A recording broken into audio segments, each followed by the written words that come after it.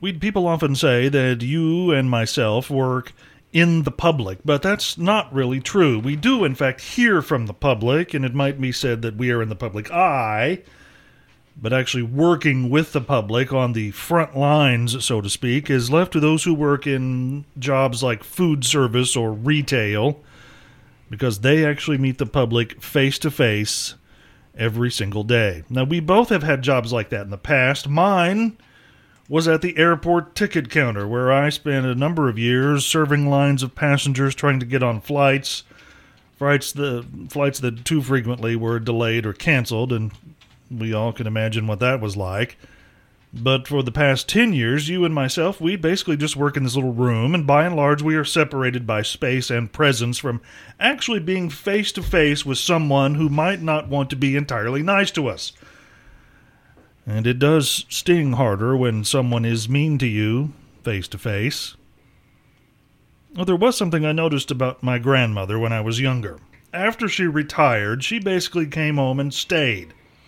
She didn't really want to get out in public unless she had to. My grandfather, in fact, did much of the grocery shopping.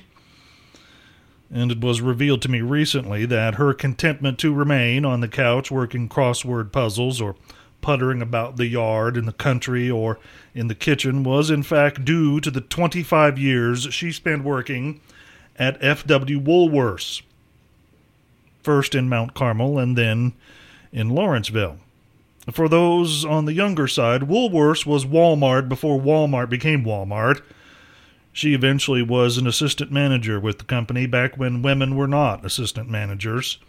Working with the public was difficult then, and it's more so now. I did, over the past couple of weeks, a very informal survey of people who work in restaurants and retail stores and found that not only is it still bad, in the past couple of years it's really gotten worse. The public these days, it seems, is just damn rude. I don't know what it is. Perhaps we feel as a society that our payment isn't just for goods or services rendered anymore. It also gives us the right to not be nice to those who serve us.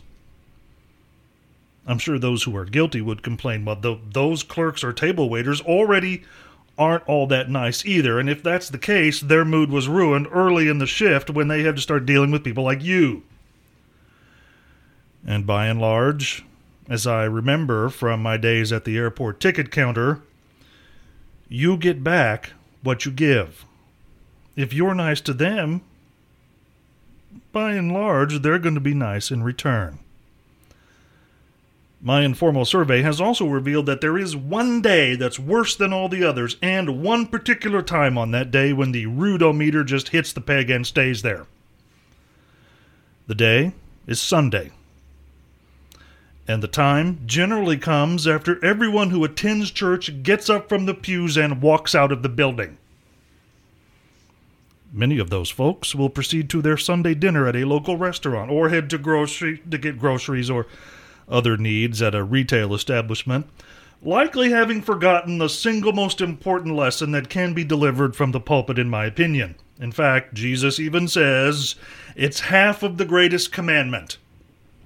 Love your neighbor as yourself. You get back what you give. If you're tired of all the rudeness, many of the people that deal with you are also tired of you. Now, I'm Cliff, and well, I'm disappointed about that. Are you saying I'm supposed to be nice in public? Is that what you're trying to tell me?